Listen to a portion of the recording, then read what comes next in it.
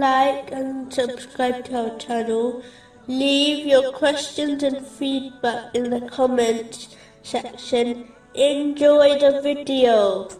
Moving on to chapter 26, verses 13 and 14. And that my breast will tighten, and my tongue will not be fluent. So send for Aaron. And they have upon me a claim due to sin, so I fear that they will kill me. Since the passing of the righteous predecessors, the strength of the Muslim nation has weakened dramatically. This is quite evident, and requires no detailed explanation.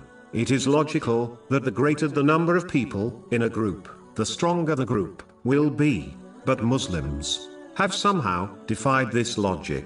The strength of the Muslim nation has only decreased as the number of Muslims increased. One of the causes of this is connected to chapter 5, verse 2. And cooperate in righteousness and piety, but do not cooperate in sin and aggression.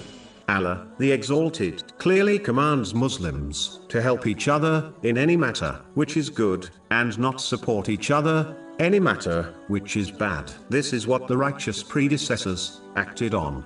But many Muslims have failed to follow in their footsteps. Many Muslims now observe who is doing an action, instead of observing what they are doing. If the person is linked to them, for example a relative, they support them, even if the thing is not good. Similarly, if the person has no relationship with them, they turn away from supporting them, even if the thing is good.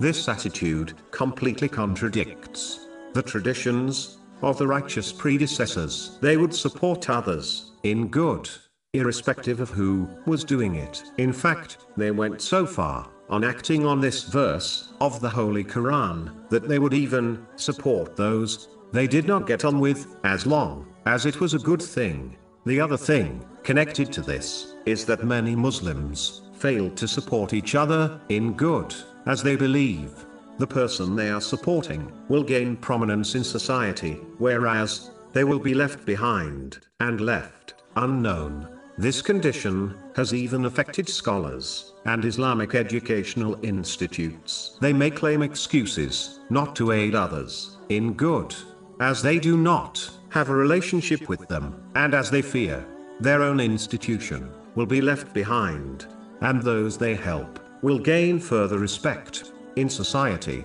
But this is completely wrong. One only needs to turn the pages of history to observe this fact.